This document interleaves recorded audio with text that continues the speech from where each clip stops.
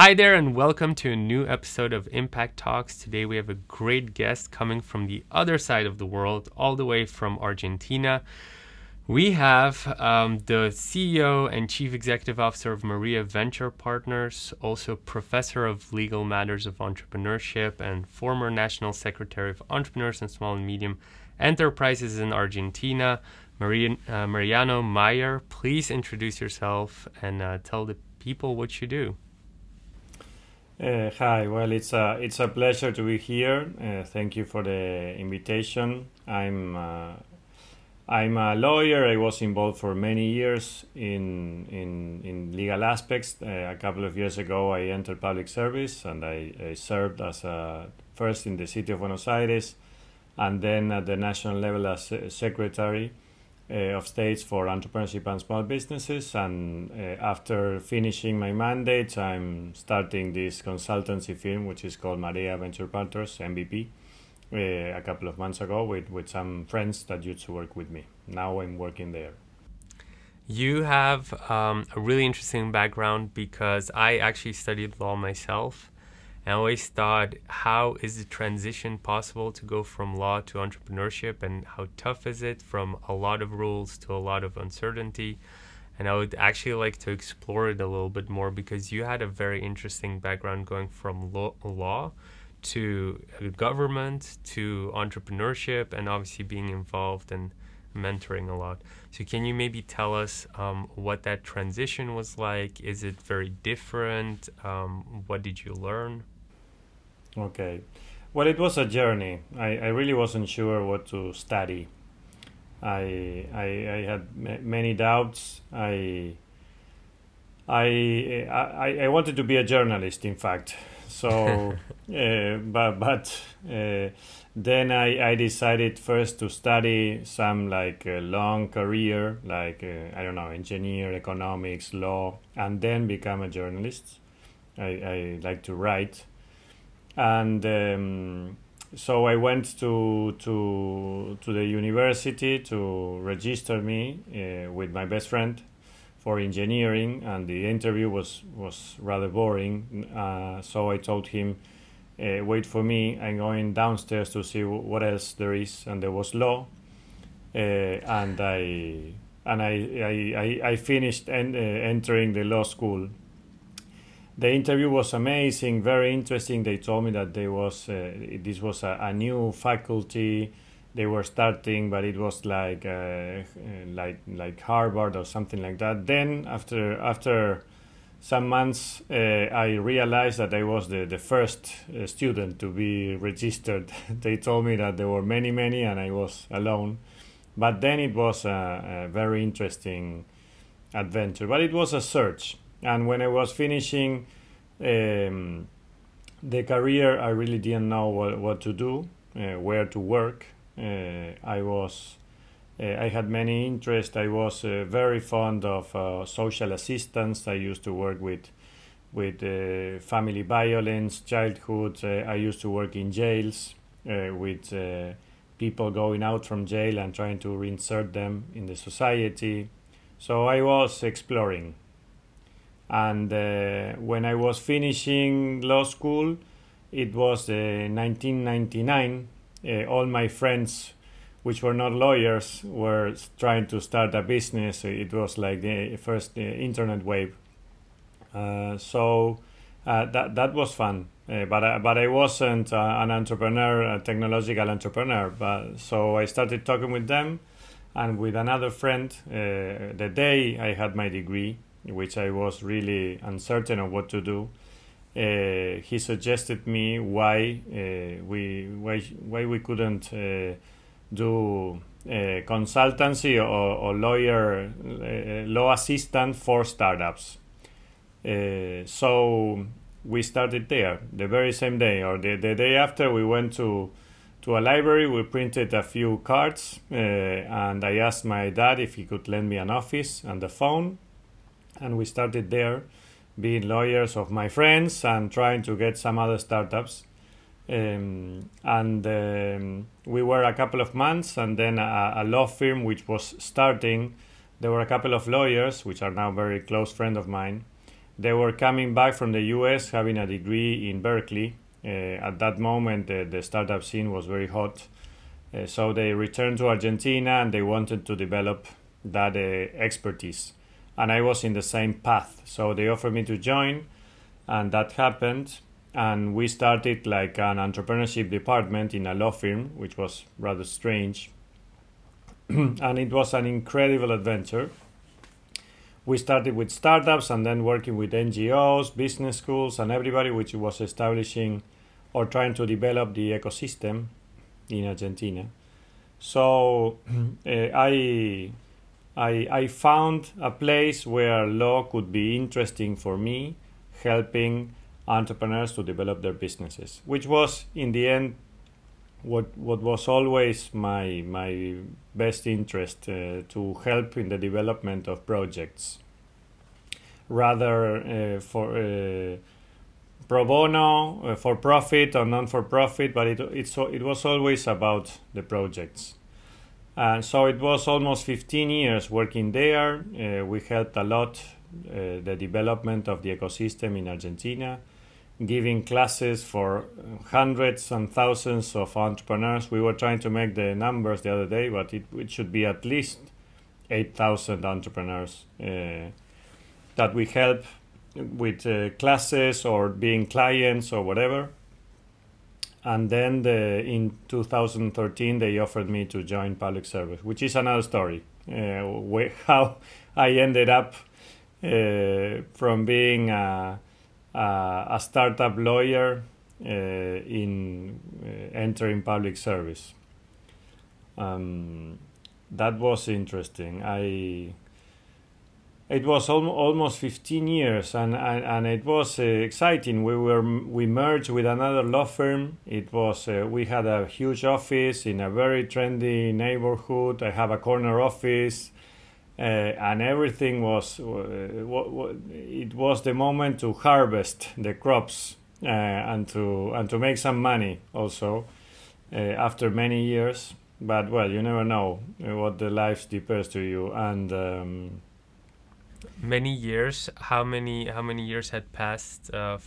From the moment that you started the whole journey to you having the corner office and 12 years, something. So how old were you? I was 36. Oh, but I think the reason I'm asking that question is also just context, because a lot of startups that are applying, it's always like you hear patience. And then you hear these stories, but it's always like, yeah, but patience. I waited 2 or 3 years, and it's good to hear what patience really means. Mm-hmm. Sorry, continue your story.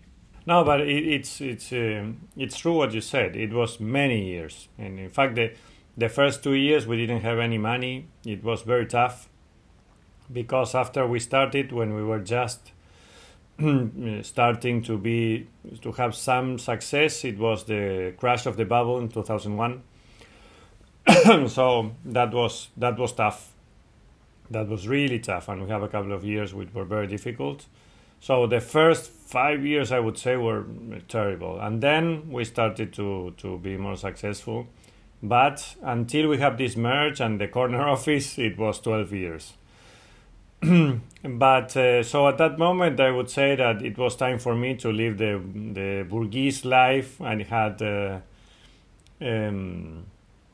but when things happened, that we said, we went to. I remember we went to a fundraising dinner.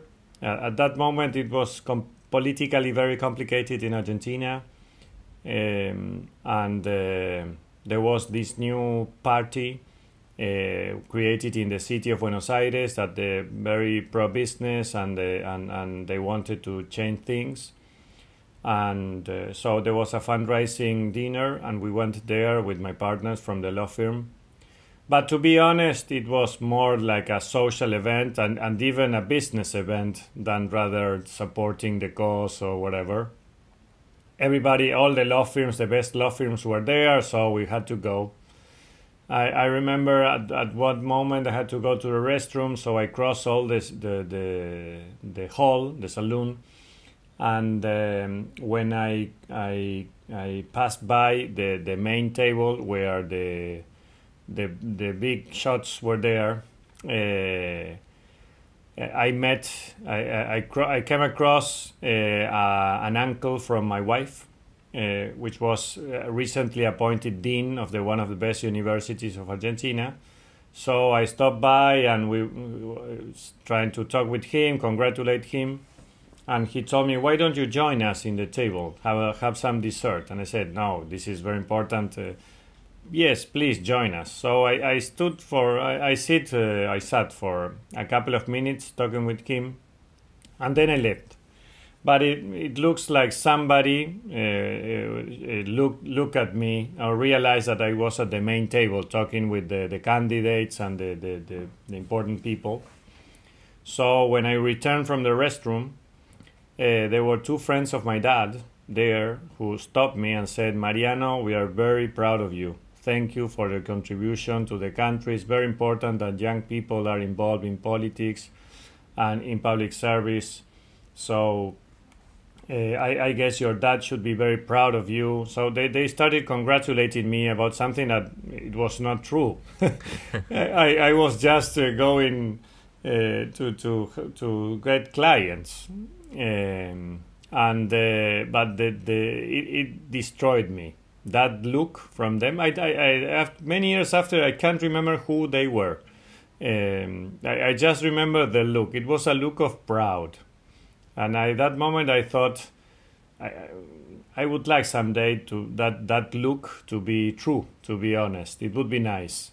So after that dinner, I was like very moved. And as you know, in life, everything is connected. So 2 days after that, they offered me, nothing related with that dinner, but they offered me to join that government from the city, to develop the entrepreneurial ecosystem. So I was weak. I was with my low guard. So I said, okay, let me think about it. I don't think this would work. That morning, my wife had told me that she was pregnant again of my third child. We had the mortgage. We have everything. And so I told them, now it's time for me to live the Burgese life, not to leave everything and join public service, which is more complicated, less money. But I talked with my wife at that moment, and she fully supported me. She told me, you should do it. So I finally accepted, and 3 days or 4 days after, I was on a plane going to Israel to learn from the startup scene from Israel and then to Silicon Valley. And it started an adventure in public service with the policy making of entrepreneurship. So that's how I ended up in that job, and it was 2 years in Buenos Aires City. Then I was supposed to return to the private sector, but the mayor won the elections, the national elections, as president. So they offered me to become the Secretary of State at the national level for this thing. And then I talked again with my wife. We accepted again. And it was a 4 years national challenge. Amazing, very interesting. And that ended up in December when the president finished his mandate. That is so interesting. So many things to unpack. I'll start with the earliest one because it triggered me the most. It's the first time I knew Israel had a really great ecosystem. I mean, I visited it as well, but obviously I didn't really think it was like Silicon Valley or something. But you, the moment you got appointed, the first thing you did is get an airplane ticket and went to Israel. Why? Can you tell us more about like the ecosystem and what's so interesting there? Well, it's because it's one of the most important cases of an active public policy having an impact in the development of an ecosystem. In some other places, the impact of the policies was neutral or not so big. It was mostly the private sector developing itself for many reasons and not as such a direct merit from the government or the public policy, not government. And at that moment, everybody was talking about Israel, especially because of this book, The Startup Nations, which was this kind of example of how they develop many things, among others, the YOSMA program. I mean, Argentina. I was really involved in the startup scene, and Argentina used to have quite a good venture capital industry in the 90s. That's why we have Mercado Libre and some other unicorns. But then it was a disaster, especially after some events in 2007, 2008, some bad decisions. The venture capital was going vanished in Argentina. So in all the rankings about venture capital, we were in the last positions. Even of Latin America, we were in the last positions. So we had a lot of entrepreneurs. Argentina is one of the most entrepreneurial countries of the world. We were always good in the rankings, but the problem was especially many things, doing business, etc. But with venture capital, especially, it was a problem. And one of the best examples of how a policy from a government could trigger the development of a venture capital industry was Israel. And it was one of the few cases or recent cases of countries being underdeveloped and becoming developed because of a policy focusing on knowledge economy, entrepreneurship, and innovation. The cases that everybody was studying were Israel, South Korea, in some cases Singapore, but it was rather different, but mainly South Korea and Israel. So I had a sort of board of advisors of me that helped me to have the decision also of entering, and they were very fond also of Israel and Silicon Valley. So I talked with them, and we decided that the best the first move should go there and learn from them how they became a developed country, which was before that they used to have 400% of inflation, not many exports, not many resources, and focusing on innovation and entrepreneurship, they could do that. And Argentina was in a similar situation, not as much inflation, but we needed at that moment to make a big jump, a leapfrog, and we thought that knowledge economy was giving us the chance of doing that leapfrog if we could take advantage of that. So what did you learn? What were your learning lessons from Israel, and what were your learning lessons from Silicon Valley? Well, from Israel, I learned a lot, especially from the Incubators program and the YOSMA program, which were two programs on how they could leverage private investment in VC private investment with the matching funds programs from the government. I mean, this is a typical discussion in public policy. If you should use subsidies to foster the development of the private sector, or if you should leverage private investment with co-investment from the government.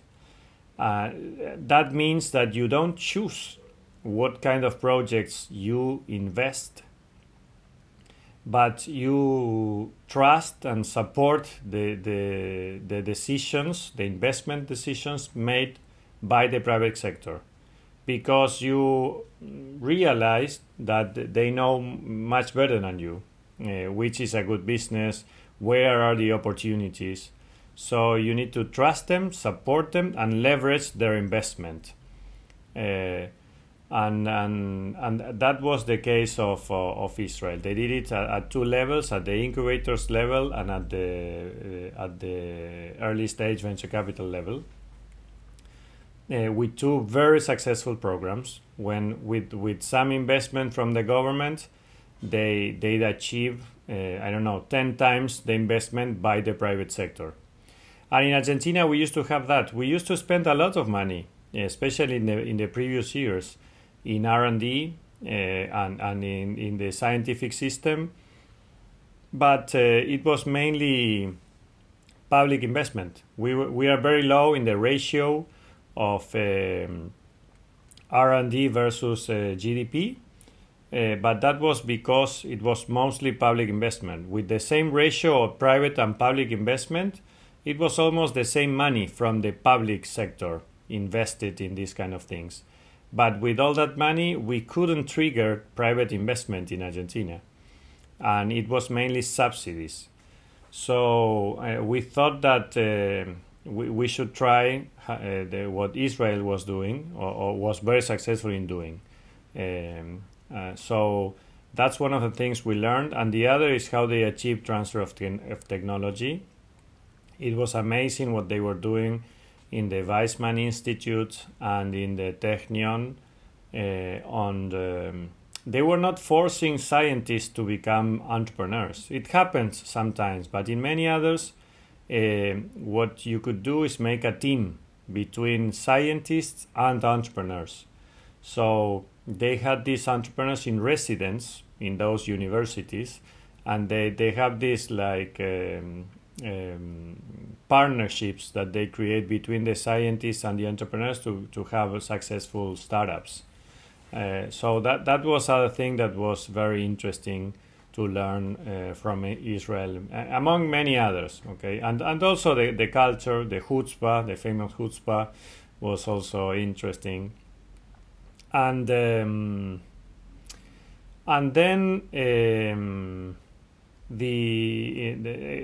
a week after I returned to Argentina, and then a couple of days after I went to Silicon Valley. I read all the books, of course. There are many very interesting books about this, but you have to see it for yourself. And in Silicon Valley, I would say that there were some measures, interesting measure of tax incentives that we used to, and we learned from that also. But what was most interesting was the ecosystem, and the role of big corporations, and the relation between the startups and the big corporations, and the startups between them, and what's called the shared creation of value. The importance of ecosystem was one of the big lessons from Silicon Valley, where everybody could reach everybody, and that you have all the research from the university and projects very close. And how they help each other a lot in many ways, but especially the concept of ecosystem was the most important. So a question that popped up for me is, you decided to go on an airplane, and do you actually knew someone there? Because you're getting such interesting insights. And I feel like you can't just walk up to any Joe Schmo and ask this person, like, how do you do this, and get answers like you are getting. Well, I have a lot of support at that moment from the embassy of Israel in Buenos Aires, in Argentina. Ah, okay. They have organized a couple of months ago a trip from some leaders from Argentina, so it was very fresh.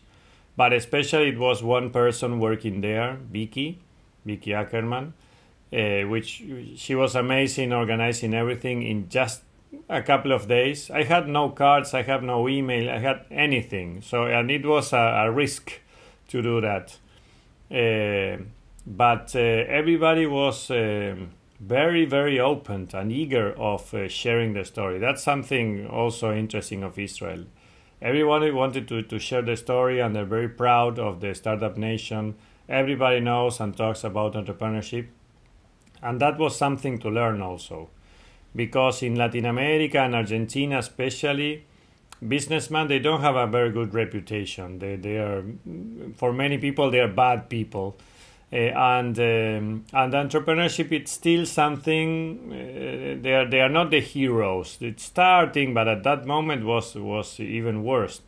Many people see entrepreneurs as a smug rich kid from a trendy neighborhood, They don't see them, or a guy that is, I don't know, looking for quick and fast opportunities. They don't see them as leaders.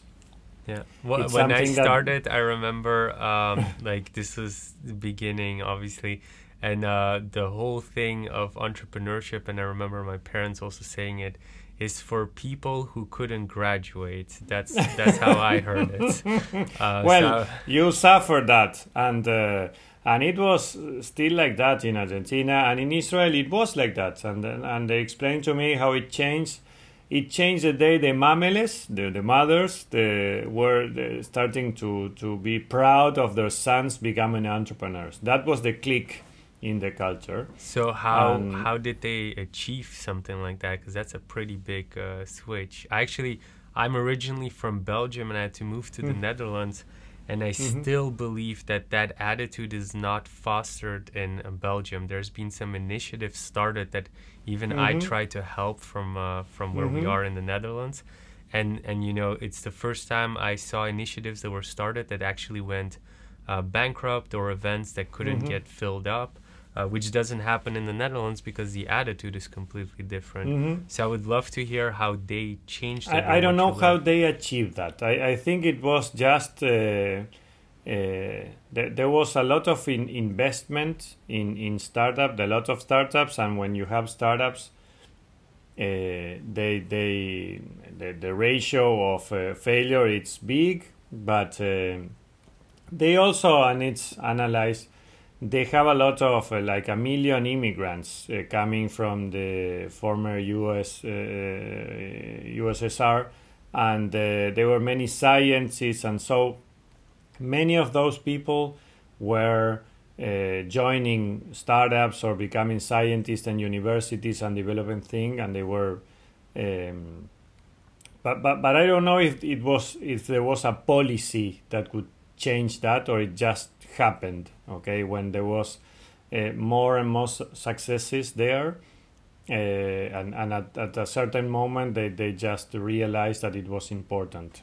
And how did you then start changing it in Argentina? Because obviously you came back and wanted to change it. Yes, well, that was one of the things that we wanted to change, especially trying to. A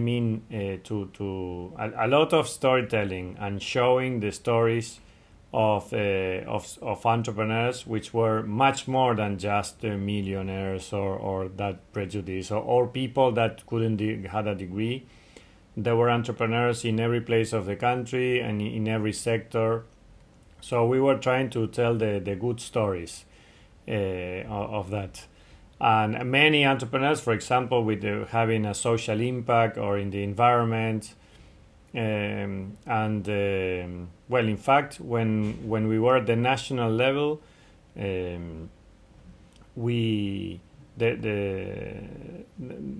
president, he wanted us to organize a meeting at least once a week with an entrepreneur, because he was very fond of them, and we were eager to tell the stories of entrepreneurs as role models in different areas and in different. Not every entrepreneur was a dynamic entrepreneur or a high impact entrepreneur. There were entrepreneurs. It was more like a mindset, and that's what we wanted to emphasize. It was the entrepreneurial mindset that we needed. And so that was one of the things that it was incredible from Israel. And they also have this in their attitude. They call this the chutzpah, which is this attitude of self-esteem that they have. And we need to learn a lot. In fact, I remember when I was there was a big group of Korean entrepreneurs. The people from South Korea were sending guys to Israel to learn from the culture, which was very different, the Korean culture from the Israeli culture. And I was trying to remember how I started telling you this, but you were telling about how you started. After I returned from Israel, I hired Vicky to for my team. So she joined my team. She was so efficient organizing the trip that She was working for me for all these years. Now she's in a very big and important technological accelerator, but she worked with me for many years. And so you were telling about how you fostered that culture. So you're saying that pretty much it was all storytelling and hyping up the mindset of entrepreneurship, and then throughout time it started switching? Well, it was one of the aspects of the plan. I mean, there were many things that we needed to work, and it's very different, the reality, for example, in Buenos Aires city than it is in the rest of the country. Argentina is the 7th of the 8 country of the world, largest country in the world. It's very big, with many different situations and realities. So at first we were at Buenos Aires city. Buenos Aires was very entrepreneurial. It had at that moment almost 4 unicorns in a city only, and with 40 universities, research institutes. So the startup scene was quite interesting, but what we needed to develop more was this matching funds program for accelerators,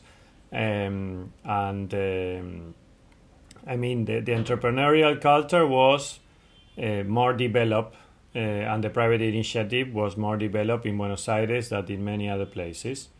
But we still needed to work on the culture, especially to have the support from the public opinion in the policies for entrepreneurs. Because when you need to discuss and prioritize where to spend public money, if you don't have the support of the public opinion, and they think that you are spending money in rich people, that they don't need the money, it's a problem, especially if you want to do something like a matching funds program, where you are investing in this kind of startups. So it was the storytelling of that was very important, but trying to show not the typical examples, but the examples that could have more empathy with the public. But it was just one aspect. Then we needed to work on regulations. Also, we needed the pie to be bigger. Still, the amount of entrepreneurs was quite good, but we needed much more. So we had this. We established this big academy, offline and online, especially trying to foster the entrepreneurial mindset and the tools like design thinking in startup for everybody and for free, all over the city. It was an amazing experience to do that. Even in the slums, we were working with these kind of tools. And then there was a lot of work made with the ecosystem. I was always telling at the beginning that then they had some problems because of saying that, but it was what I thought, which was that it was more an ecosystem, like an ecosystem. Okay, there were many institutions, universities, but everybody was working on their side and they were not cooperating. And that was one of the things that I saw in Silicon Valley, that it was really an ecosystem. So one of the things that we started to do was trying to make all these actors of the ecosystem to cooperate, to have them digitalized with a common agenda, and all the events in the same place and the mapping of the ecosystem. So that was one of the things that we did at Buenos Aires City. Then, when we took office at the national level, it was a very different adventure and a challenge, because in most of the provinces of Argentina, the situation was very different, with almost no creation of new companies, the private and the private sector very unbalanced. The creation of companies in Argentina, it's concentrated in only 5 states out of 24. So the challenges were different. In many places we have to start from scratch, and there it was starting with the culture, basically. with courses and activities to light the fire of people starting to think, why not? Why not starting a business? So you pretty much started changing the culture by educating them, courses, absolutely, and classes. Okay, cool. Yes, that's how we started in many provinces, with just an initial, like, it was education, different kind of courses, online, offline, on the entrepreneurial culture.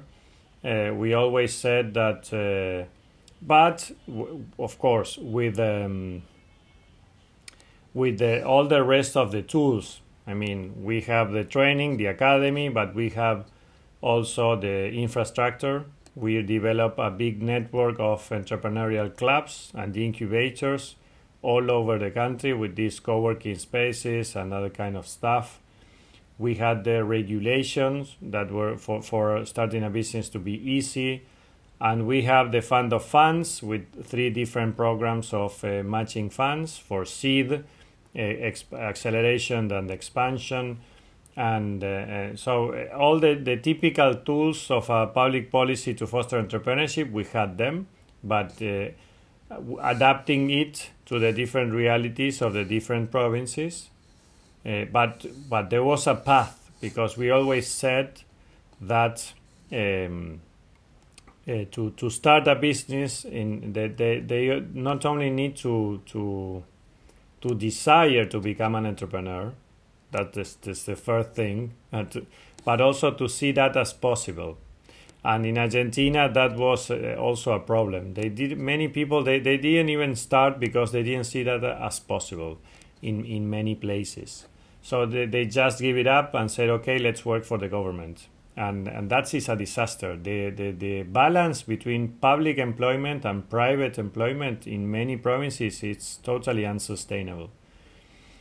But it was even more challenging because we wanted these kind of policies to be institutionalized, sustainable, and not depending on me being at the office.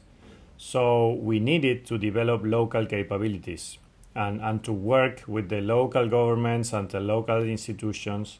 You have less control, and for politics that's not very good, but that's the only way for this to become really powerful and to prevail, even with changes of governments or whatever. So the doing that in such a big country as Argentina was like a big challenge, but that was the goal. We always wanted to leave something that could transcend us, but also always analyzing, and that was one of the other things that I learned from Israel and Silicon Valley, to always analyze what's the best approach from public policy and the government, where you add value and where you are a problem and you are an obstacle. And that's not very easy, the fine-tuning of a public policy, because there's always the temptation of doing everything from the government and to be the center of the ecosystem. And you need to realize that you are just one actor of the ecosystem, and that and not the most important. The most important are the entrepreneurs. Nice. So quick summary: the way you got in, as well, with Silicon Valley and Israel, was the government's embassy. You just used that initial connection to then expand your networks in both ecosystems. Is that correct? In Israel, yes. And also there were some connections of leaders between Argentina and Israel that they also help. So I have some meetings. And then with the help of the embassy, we went and we asked for a meetings, and they accepted the meetings. And then, in fact, I still have friends that I made at that moment, that it was incredible. And with the Silicon Valley, it was the embassy, but mainly it was the support of some Argentine entrepreneurs and investors, the diaspora, that they are actually living there and so they helped a lot in arranging meetings and helping me to learn from that. It was, in fact, I was joining a mission. The Buenos Aires city at that moment, they organized a mission to Silicon Valley to learn, but for entrepreneurs. And I joined them, and I had also my meetings with policymakers. Great. That's a great one. And then you mentioned a free school on entrepreneurship. Is this like a program that everybody can enter online, or is it just located to Buenos Aires? No, it was a free academy. At that moment, when we started, design thinking and or the lean startup methodology were just something for some people.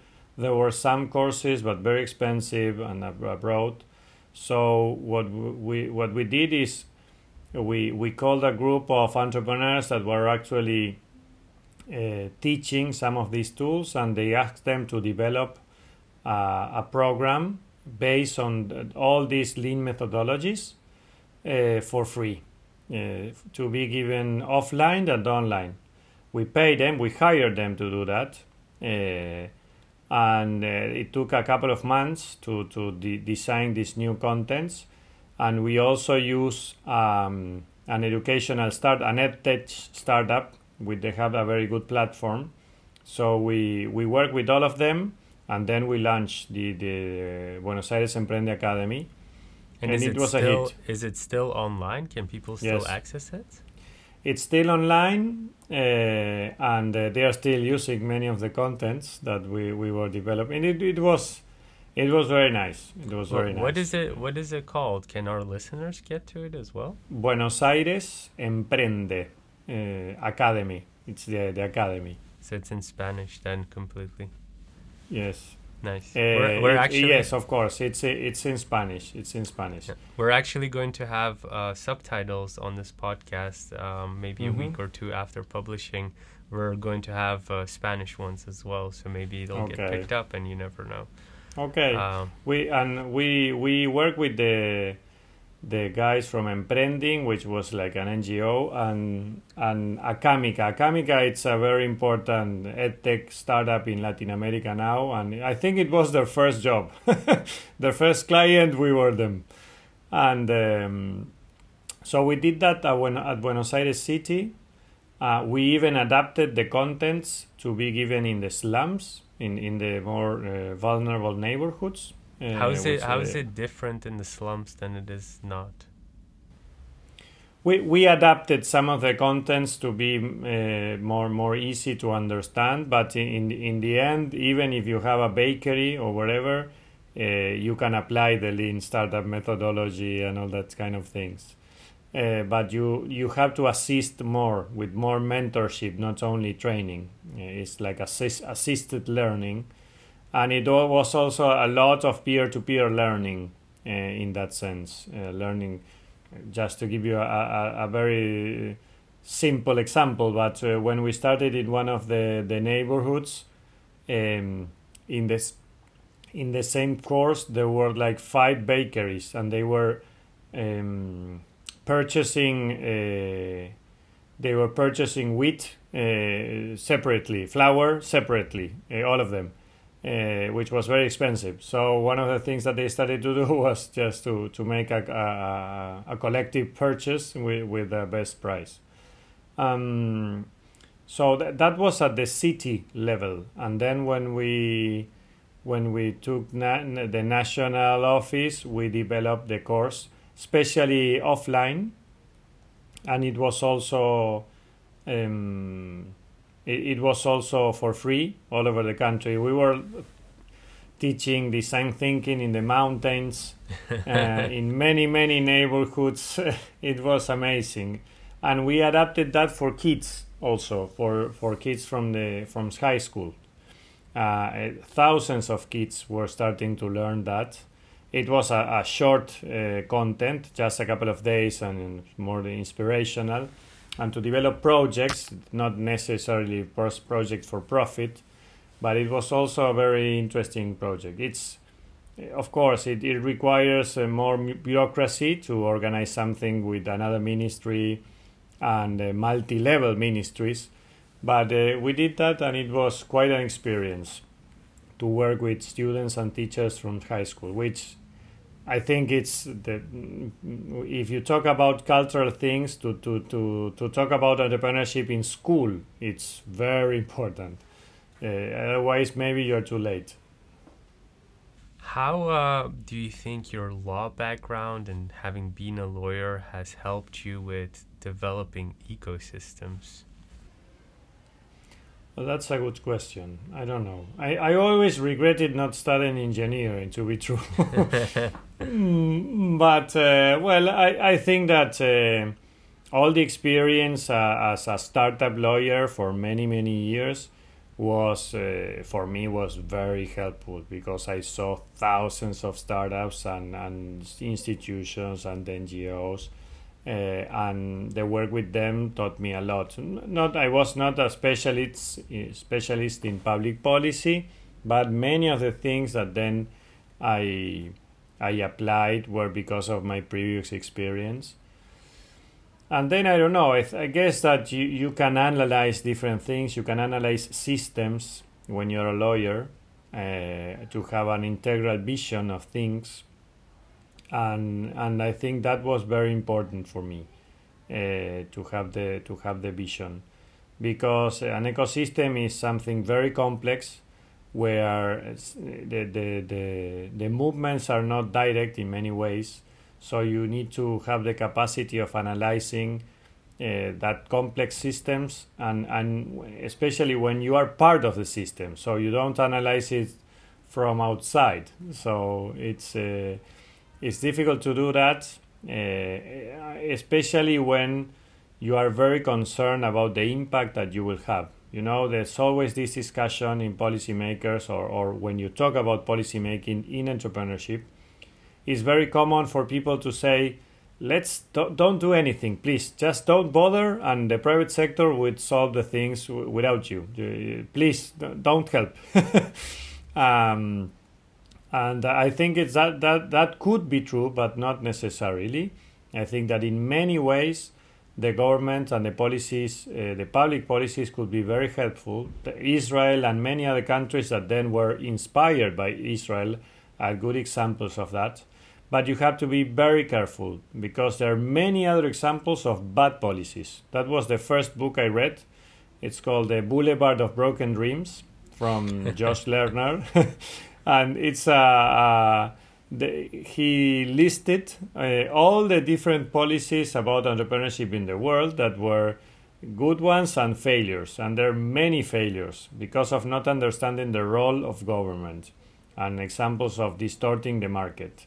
So when we started, we didn't want to be another chapter in that book. So we tried to be very careful. We did mistakes, of course, but I think that it helped us a lot to have this integral vision, trying to understand and also which is something very common when you analyze in law, the relation between the public sector and the private sector and the impact, which was not easy at all because in many things, as you know, it's also changing. The frontier and the borders between them, that is changing a lot. For example, with all the impact investment movement, which was part of what we were doing, many things that were supposed to be from government are now from the private sector. So it's you have to be measuring all the time what you are doing if you're having and to have a lean approach for policy making. That was our statement. I have to ask because it's the first time we have a proper lawyer on the show, especially a startup lawyer. So you've seen thousands of startups. What are like the most common law mistakes that are happening in those first couple of years? What did you deal with? Do you have some stories to share? Okay. Well, I think the most common one is the relation between the founders. What do you Not mean? to have a proper agreement. It's the relation between the founders, the percentage between the founders, the responsibilities. It's a big discussion to have. And you can't have that discussion when things are going bad or when things are going good. Because you need to talk about that when you are starting and there's nothing to lose. And you need to have these uncomfortable discussions. But that is the best moment to have them. And you have to think of that relation in time. You cannot divide the shares or the ownership just because you're friends in equal parts, or just because of what happened until that moment. You have to think of the future of the startup. It's very typical that you start with equal shares and then somebody which was supposed to do this, it's not doing this, and another I don't know, maybe they would have a problem, or they were bored, or they get a job, or whatever. Many things could happen, and you have to have an agreement on what would happen if something changed. Okay, you need to have that in the agreement. Is that something that you have to have a lawyer present for that? Because No. what if you're like two friends in college and you're trying to start a startup? Well, What are that like was the the advice that we gave in all the free courses that we were given. It's you don't need a lawyer for this.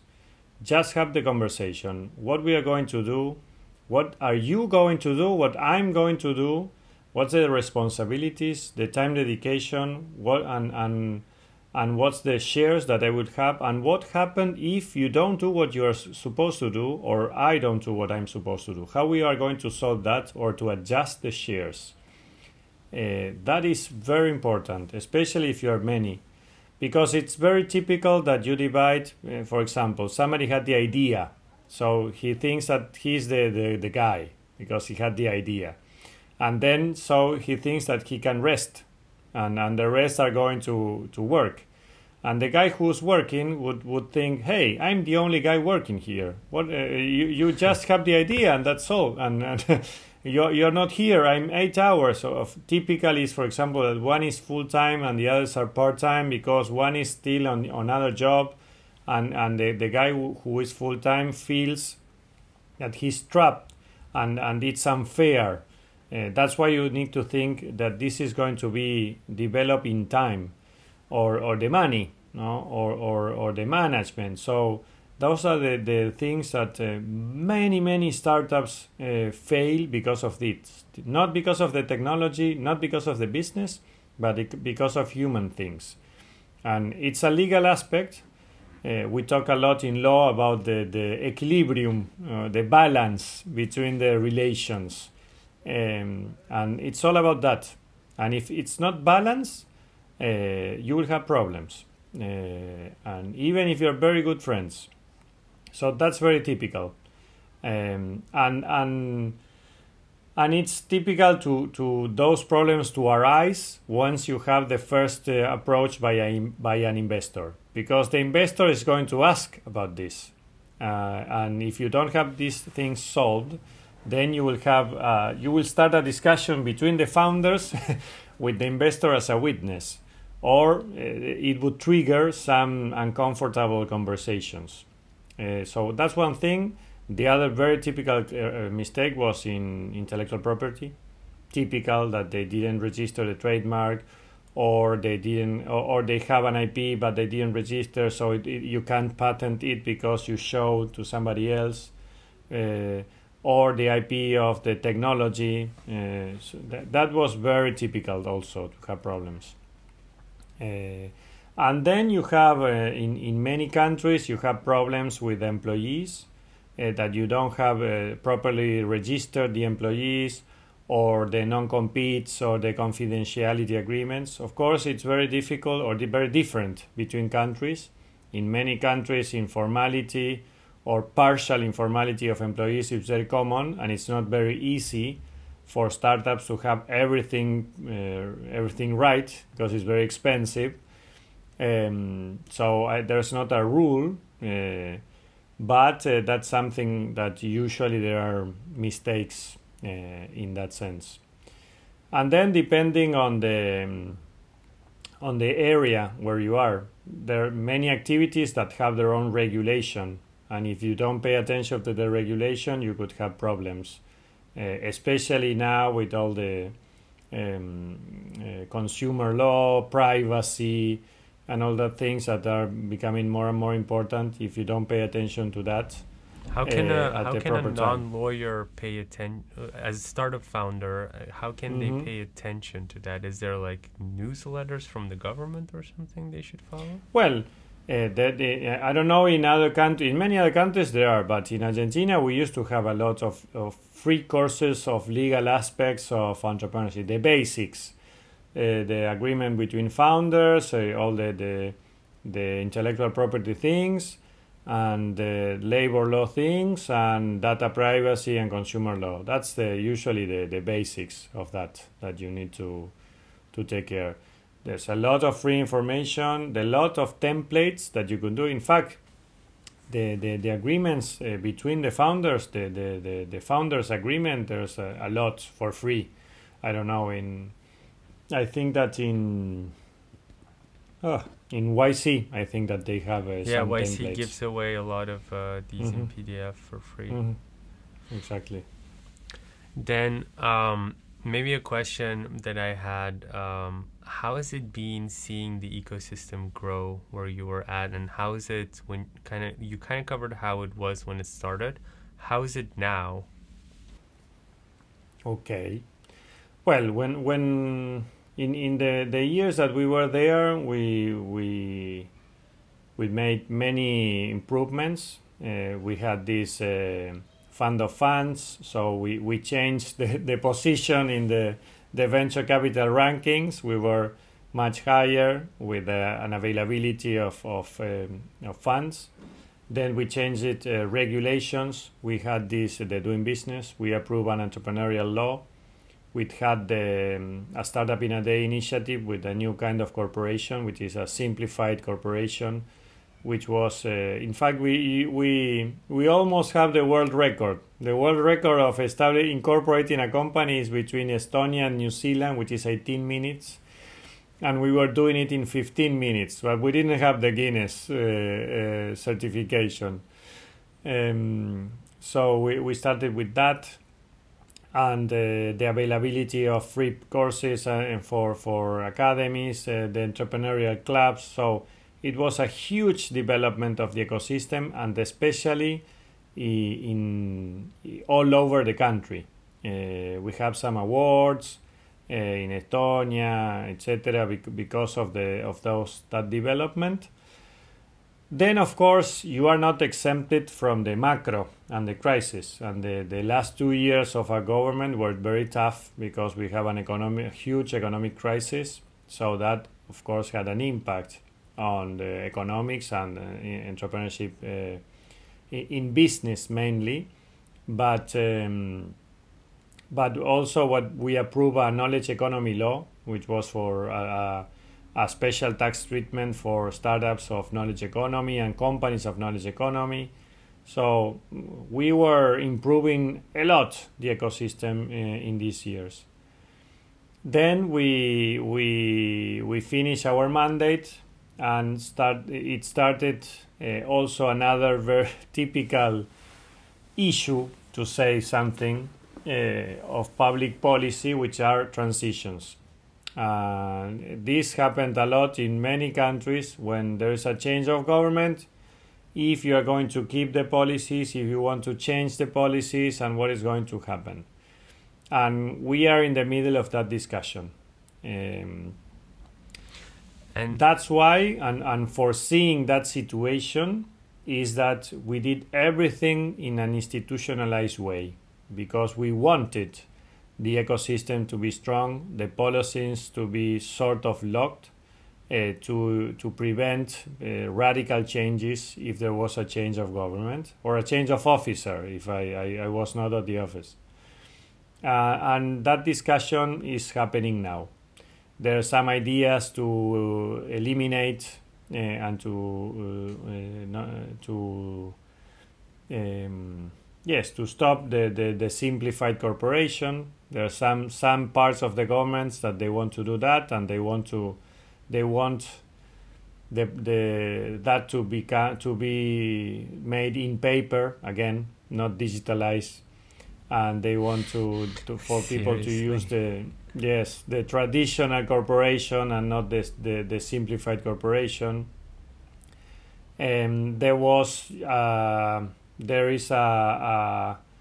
They approve a change in the knowledge economy law. There some changes with a more ideological vision. It's not approved yet. It has only the House of Representatives. They still need the Senate to approve it. And also with the Fund of Funds and some other of our programs, they are making changes or trying to make changes. So this is one of the challenges also of policy making, that it could happen.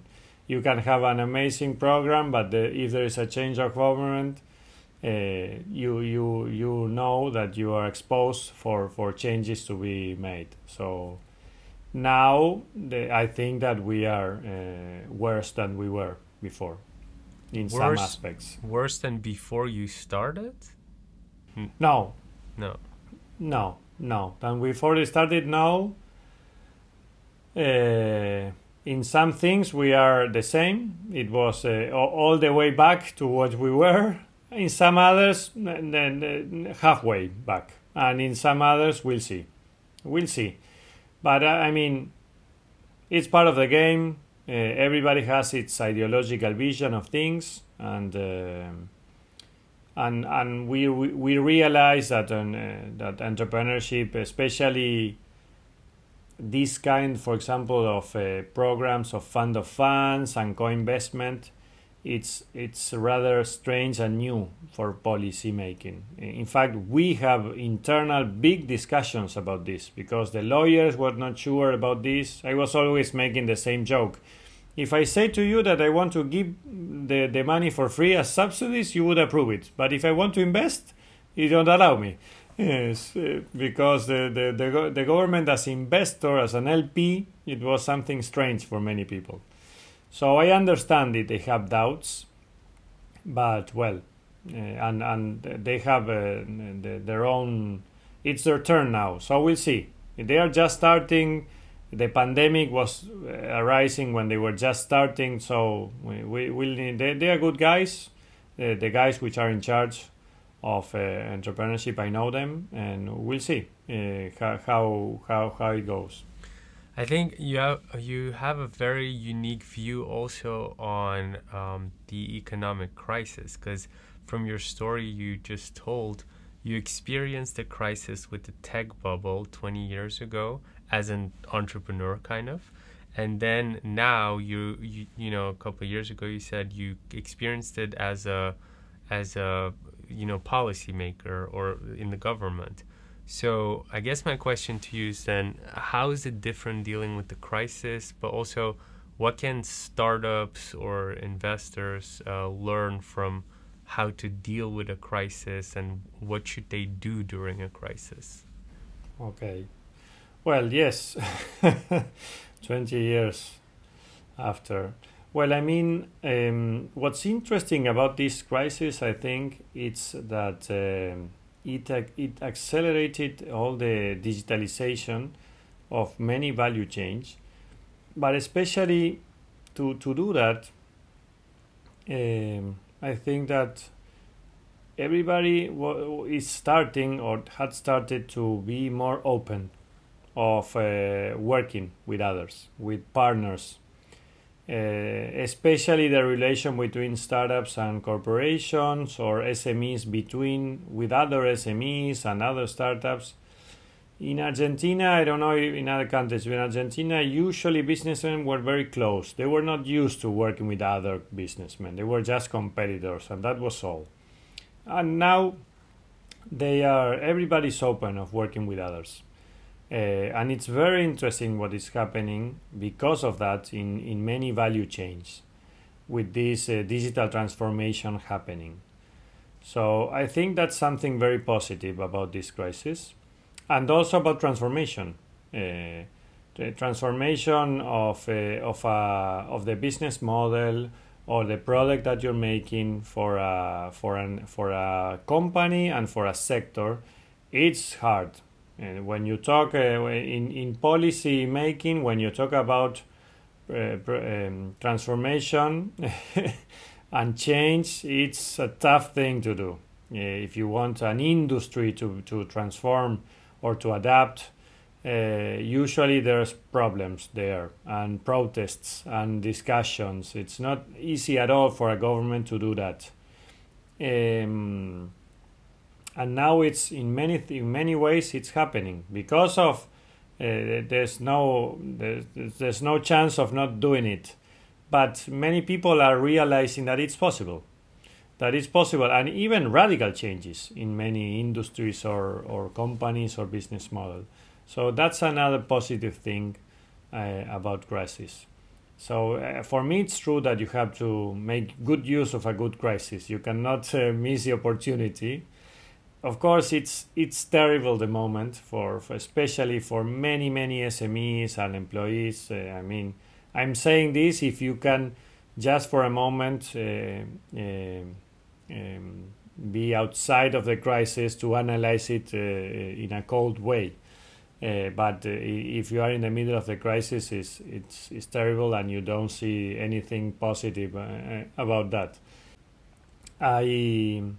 In Argentina, we unfortunately we are not dealing with all these 21st century issues about productivity, entrepreneurship, innovation, but we still have pending many 20th century problems, which are basic competitiveness, the taxes, the bureaucracy, the lack of a financing system, the labor laws are very old, and the Argentine cost is very high. So that's why it's very difficult for entrepreneurs to deal with all that. And for entrepreneurs, and not only entrepreneurs, companies, SMEs, big companies, we have a pending agenda there. We started that. We lowered taxes and we reduced bureaucracy and we did many things.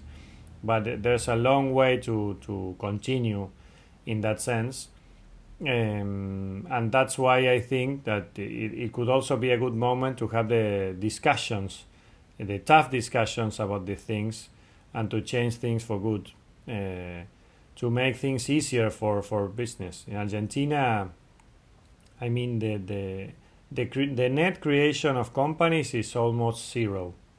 Between the ones that are created and are closed every year, for almost 10 years, the ratio is zero, the net creation. And maybe in a good year, a couple 1 point more, and in a bad year, 1 point less, but not much more. So we need to change that. The density of corporations in Argentina is very bad, fully concentrated in 5 states. We have less than half of the average companies that they have in the rest of the region. And that, in many ways, it's because of this 20th century agenda of taxes, bureaucracy. So I think it's time to change that.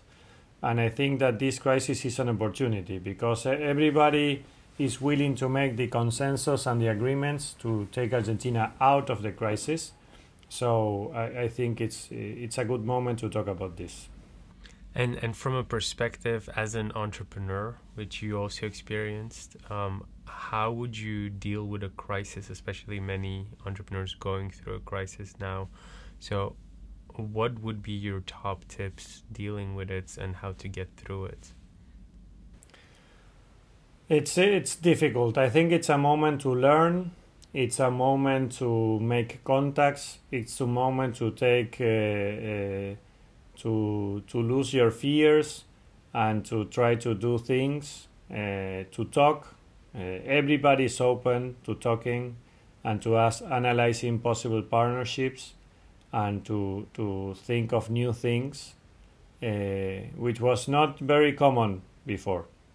So you need to talk a lot with competitors, with possible clients, with partnerships, to explore, and something would come up of that.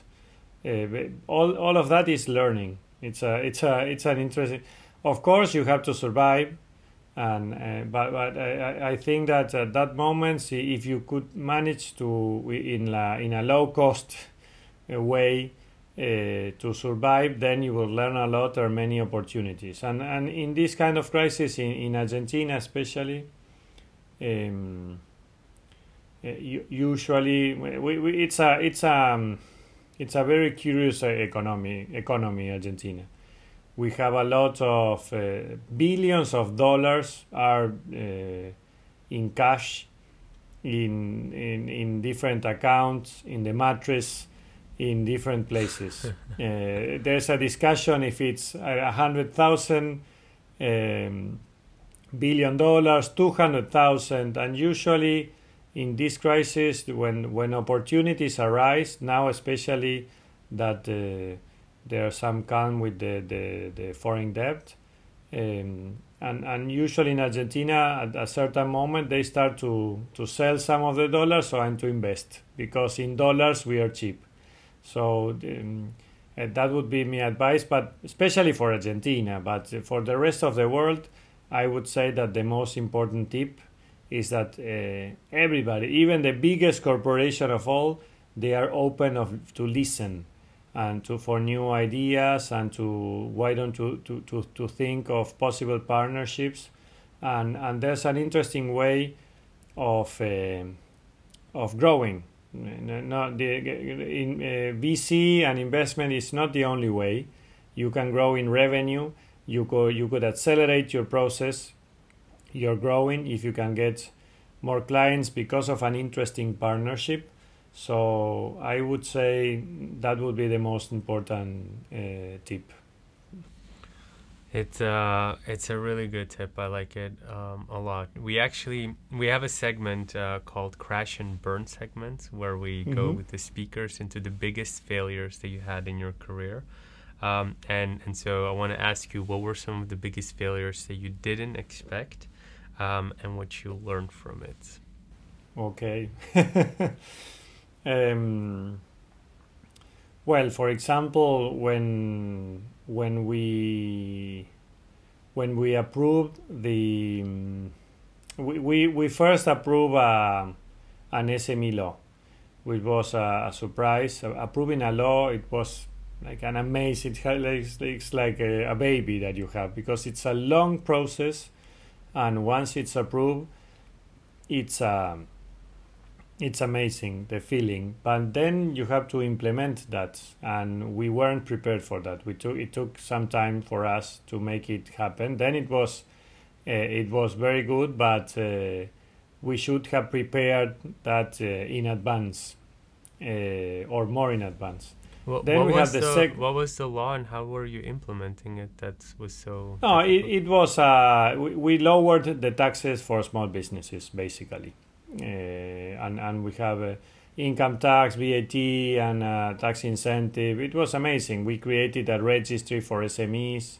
In fact, now it's almost the entire SME ecosystem in Argentina is digitalized with a tax ID, with an SME tax ID, SME ID, digital. Which was impossible to know the universe of SMEs and to have good policies without that information, and now we have the information, or they have the information. But implementing the tax incentives in an easy way, it was not easy, because you have to integrate systems with the tax agency and many technical things that took a long time. Also regulations. But in the end, we could make it. And then we have the entrepreneurial law. With entrepreneurial law, which was creating the simplified company, it was also a big adventure.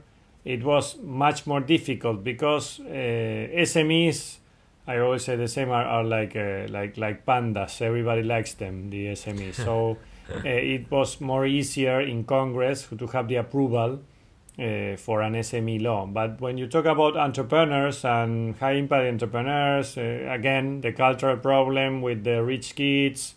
So it was much more difficult to get we didn't have the majority in Congress. So all these laws we have to make to get the consensus of the other parties. So to talk about entrepreneurship was not easy. But we finally had the approval in the House of Representatives. Then you had to go to the Senate. We were finishing the year, and we will finish. We were finishing the year with the approval of the second year of mandate with a second law, and in the end, when they were voting the articles, there was a discussion that it was not foreseen, and there were not enough senators in the House, and then so the law was blocked. We were just there to celebrate with the champagne and everything, and the law was blocked and we couldn't approve it, and it was the end of the year. So that was a big frustration. I still dream of that. and then some months after, we started again the discussion, and finally, after a big effort, we could approve that law. But then again, the implementation. We were working on the implementation, but even with that previous preparation and the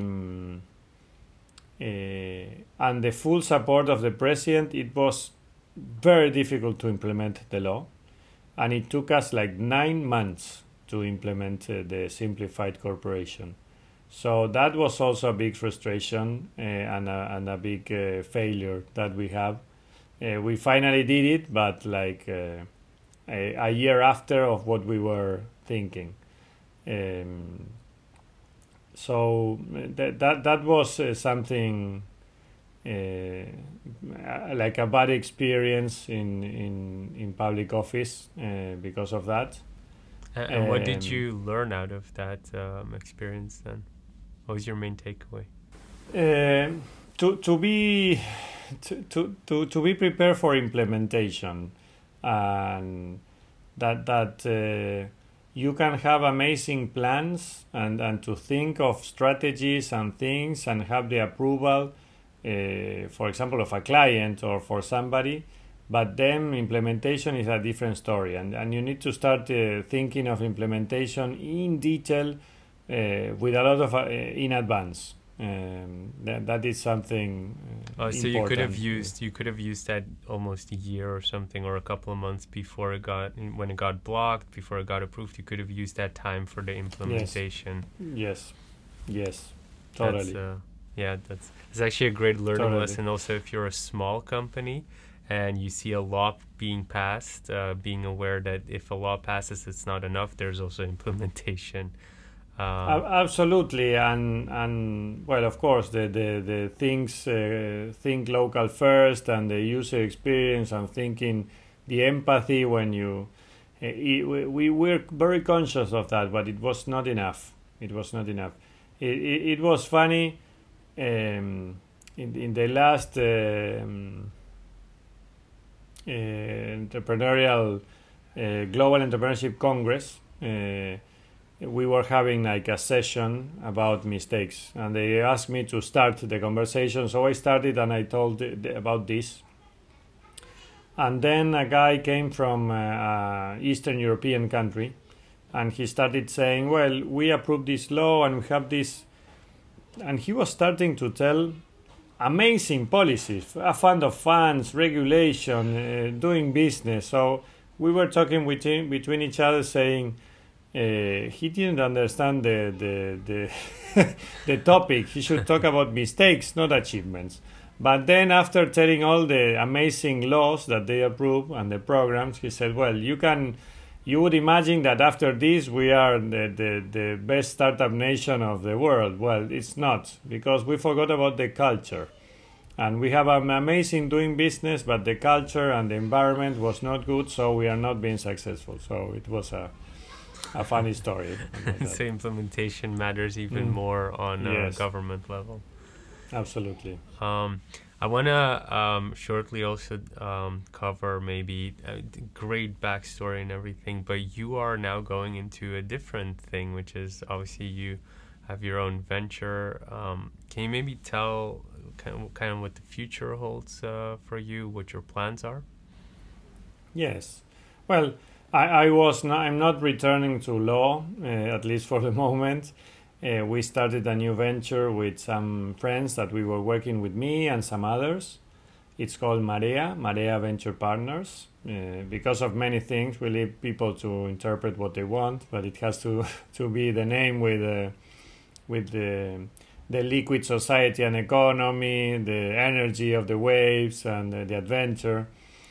But we are especially working on the development and transformation of value chains and I would add in the 21st century, which means basically transformation and digital transformation, innovation, sustainability. And we are working with startups and with corporations, which are part of that value chain, and also with governments on policies regarding those kind of things: entrepreneurship, knowledge economy, and fund of funds, etc. We think it's a very interesting moment, the digital transformation, which was accelerated by the crisis. And what we see is that when, I was remembering 20 years ago, everybody was talking with the boom of internet and the startups. Everybody was talking about how this would create pure B2C markets, and they were all the intermediaries were going to disappear and the chains were going to be shortened. And I think that that it was a big journey, but 20 years after, we are realizing that the B2C, it's possible. It was in some things it was real, the disintermediation, but in many others, what it happened is that you can now have a B2C relation, an engagement, a direct relation, but you are still going to that consumer through a change of Bs, of intermediaries. So it didn't disappear. You are transforming the intermediaries and the Bs with the technology. That's one thing. And the other is that usually, for example, we are working a lot in the agri-food sector. And there had been thousands of projects of farm to table, farm to fork for all these years, but most of those startups were based on the offer way. So you produce something, and there you were trying to reach the consumer with technology, but to reach the consumer.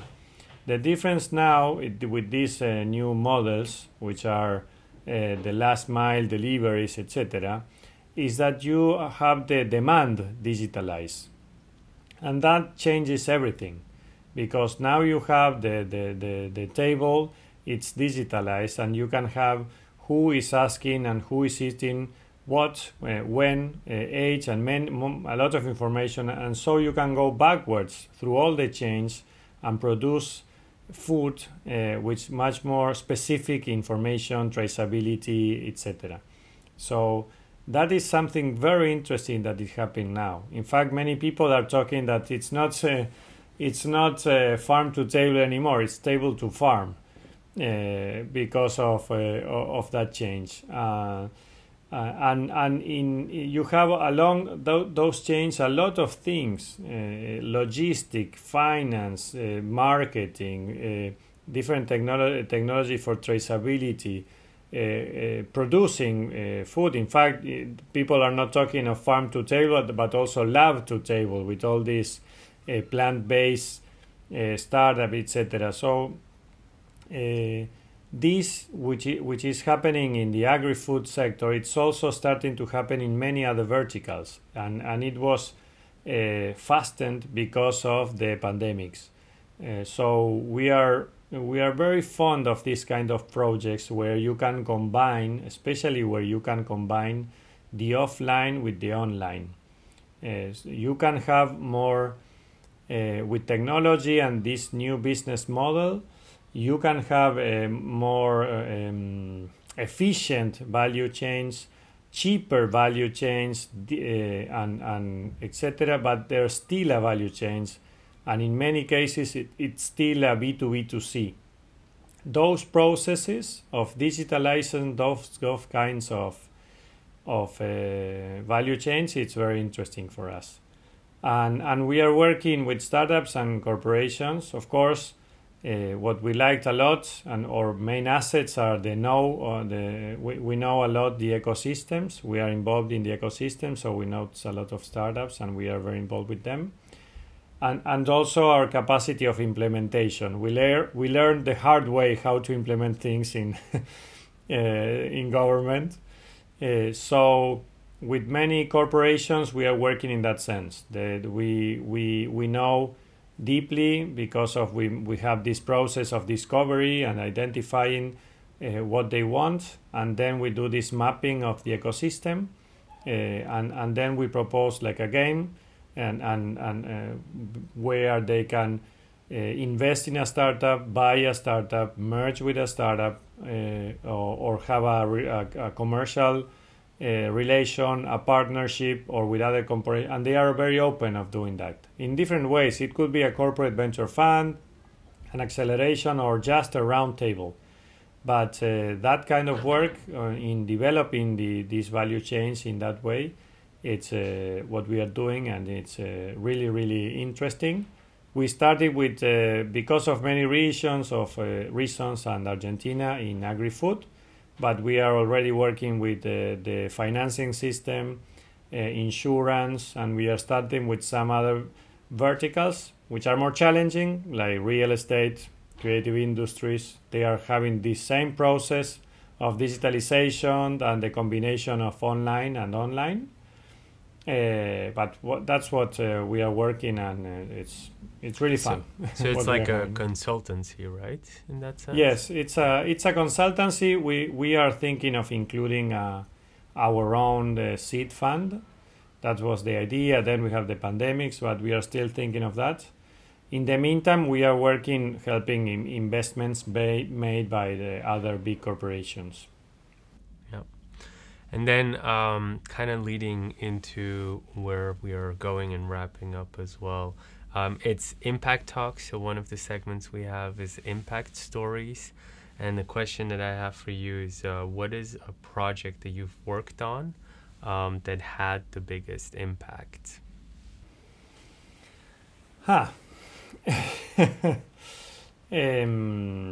Which one of all?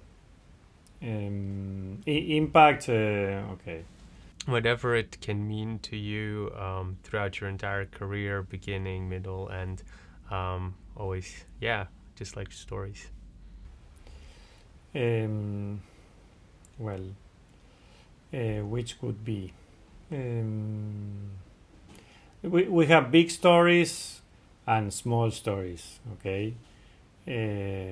I always like most the small stories. Okay? I liked a lot. I am going to tell you just a couple, but one I liked a lot is about Valentino. Valentino is a kid from, well, it's a kid now, it's a young man, but we received a lot of letters and emails and different ways of communication that they sent to the president when we were in charge, because we answered everything, every letter, every notice, and we tried to take care of all the stories. And there were many people, many of those letters that were from entrepreneurs or wannabe entrepreneurs.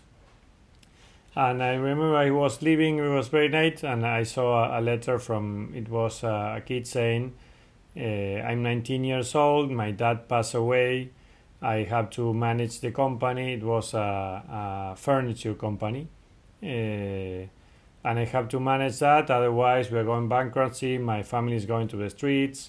So I'm desperate. Do you have an advice for me? What should I do? So I called him and we started helping him, and especially with technology, with his management of Mercado Libre and some other marketplaces, and then he was he could make it. He paid all his debts and he made he prevailed. And then one day we made him a surprise. We want to visit him with the president and the governor to his place. And it was a very emotional moment. He was like, I don't know. And the president talked to him like a friend. He was still missing his dad a lot. He told him how he was still talking with his dad about the company, but it's a very small story. Now he's a successful businessman. He's running his company. He won the achievement of the Entrepreneur of the Year. Wow. Of one of the big marketplaces. Of course, it's a small furniture company, but I like those stories a lot. Because when people told us that, as I told you in the beginning about the culture, when you think that entrepreneurs are only these technological smart kids, you're so mistake, because so wrong, because there are thousands of stories of very simple entrepreneurs, but that they add value in their communities, and that they change the life of maybe the 10, 15 employees of that furniture company, but they really change their lives. So that's where the kind of stories that I like the most. Yeah, and at the end of the day, you kind of did what you were supposed to do, which is stimulating entrepreneurship and making sure that a family doesn't end up on the street. So I really like that story. Thanks for sharing that. But we're kind of already wrapping up slowly, but I have some audience requested questions, which is, what are you currently doing or learning not related to business, so not business, that gives you energy? Okay, well, I used to have a music band with my brothers when we were kids, folk music. And I stopped playing the guitar for many years. We had a record and we were sort of famous, but we stopped that because of discussions, and we wanted to preserve the relation between brothers, which is not easy. And so for many years I give up. I stopped playing the guitar, and now, especially with the pandemic, I started again playing for my kids. I have 4 girls, and it's amazing. I'm back again with that, and in fact, yesterday the second one, Olivia, she asked me that she wanted to learn. So I'm That's a new project that I have, teaching her to play the guitar. But it was also something good about the pandemics. I was not very at home when I used to work. I traveled a lot. We were making numbers the other day, and when we finished the office, and it was like 200,000 kilometers that we made. We traveled all along Argentina and in the world. So having some more time at home with the 4 girls, it gives me, of course, it's difficult with the homeschooling and not being able to move a lot, but that is a nice project. I like the music a lot, and gives me energy, and some cooking. Some. I make good barbecues. I'm becoming like an That's expert. the But best one. but it's Was it hard to get back to guitar after such a long time, or did you have to reteach yourself? no. It was. But it's like the bicycle. With a couple of hours of perseverance, you can continue. Of course, I would like to have a teachers to learn more, especially because the kind of music that my kids like, they still don't like a lot folk music or the Beatles. They like more pop. So I have to learn more of new music, but it's fun. We are having fun in that sense. I can recommend. It's not a super popular movie, but did you see that movie Yesterday?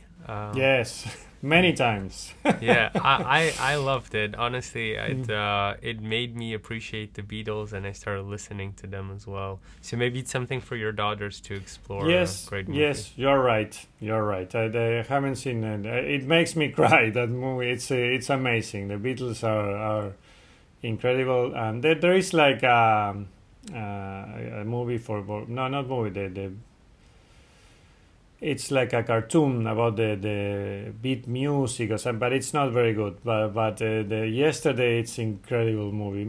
That's a good idea. Thank you. Yeah, I will. it's really well. And I remember before that movie, I wasn't too much into the Beatles, and then after that movie, I suddenly got really into the songs that were playing. I think also the appreciation that Ed Sheeran was giving to the Beatles in the movie really made a Yes, difference. yes. He's great. He's great Yeah. in the movie. Because to me, Ed Sheeran is more relatable than the Beatles, right? And maybe for your daughters as well. Mhm. But you should definitely Yes. check that out. And Yes.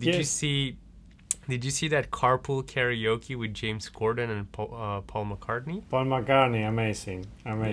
That was a good one. You should show that one as well, because I know. Yes, good tips. Yes, I would really like my kids to like the Beatles. The third one, Paula, she likes the Beatles, and she when the song is playing at the radio, she said the Beatles, that. But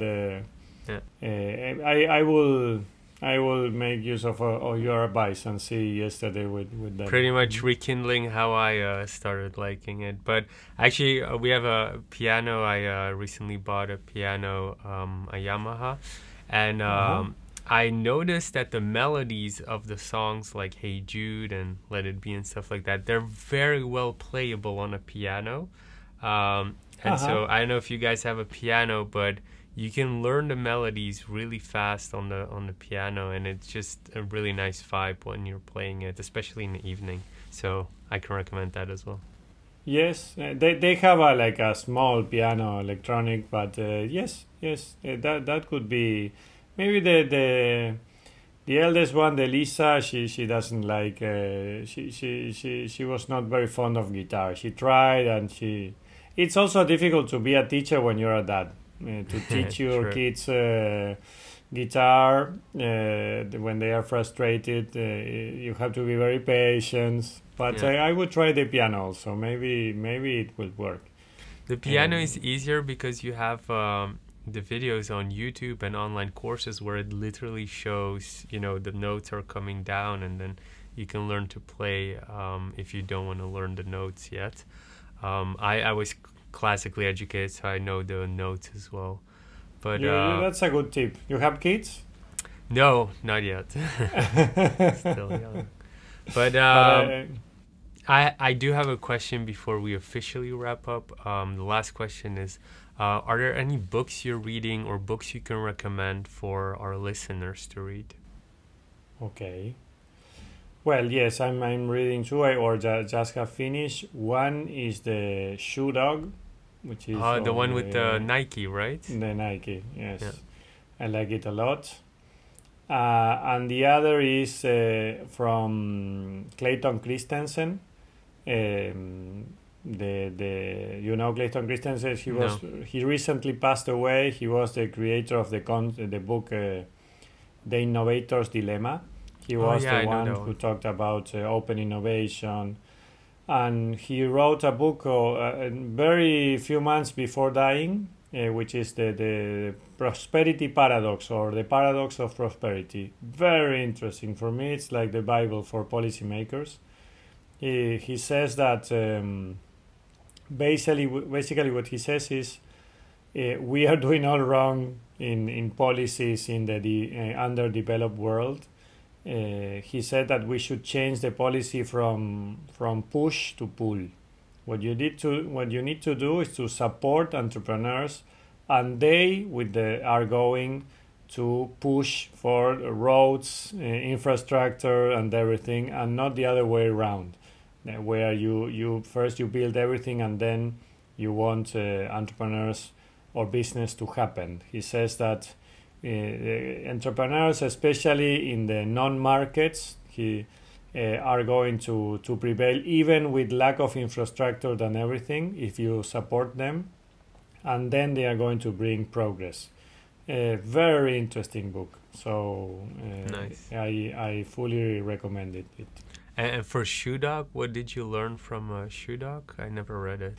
No, I mean, it's an amazing entrepreneurial story. You see the many mistakes he made and the many challenges and the roller coaster of being an entrepreneur. One day you're great, the next day everything is a disaster, and how to equalize that roller coaster. I think that's one of the biggest lessons, and also Marco Galperin, the founder of Mercado Libre, always says that the difference between being the frontier between being perseverant and stubborn, it's not very clear. Sometimes it's on the edge. That is a fine tuning, difficult to identify when you are an entrepreneur, when you're being stubborn and when you're being tough, but always a little bit more. Good to know. Any last things you want to say to our listeners who are anywhere from startups to investors? Any last things to share? Well, I think it's great that this is called Impact Talks. I mean, I think a very interesting moment is coming for the development, the economic development. Of course, there is an amazing crisis, but we need to become better after this. And I think that having more conscience on the triple impact, it could be a big lesson. And I think it will happen. It will happen. I'm really involved in the B Corps. That was another frustration. We couldn't approve the law for B corporations in Argentina. It was almost approved and we couldn't make it. But I think there's a lot of room for an economic development, more focus on the triple impact and the environment and the social impact. So I'm very excited about that. I don't know which things are going to change or not, but I think I'm excited that there are many lessons that maybe many months after we are going to realize and learn, and we will have a change in many ways, in a positive way. I think it was like a warning from nature, a wise warning from nature, and we need to make good use of this. Yeah, I like that. And I would also say on that note, we can close this. I really want to thank you for jumping on this call with me. Hope to invite you again anytime soon, and enjoy the rest of your day as we are closing off our day here. And thank you again for coming on. Well, thank you. It's a pleasure. And again, also thank you not for this interview, but doing this. For me, it was incredible learning from others, from other colleagues, from NGOs. So that would be maybe my final advice. There's a lot of things to learn, and people open of sharing knowledge, and that is something that we need to take advantage of. It's something very, very powerful. So thank you very much. If you liked this episode, you can check out our most recent one here. And if you haven't already, make sure you click here to subscribe and see the next one. But if you're interested in more tips and tricks, then make sure to join our Facebook group where you can find thousands of like-minded people and you get direct access and support to any business question from the entire startup funding event team.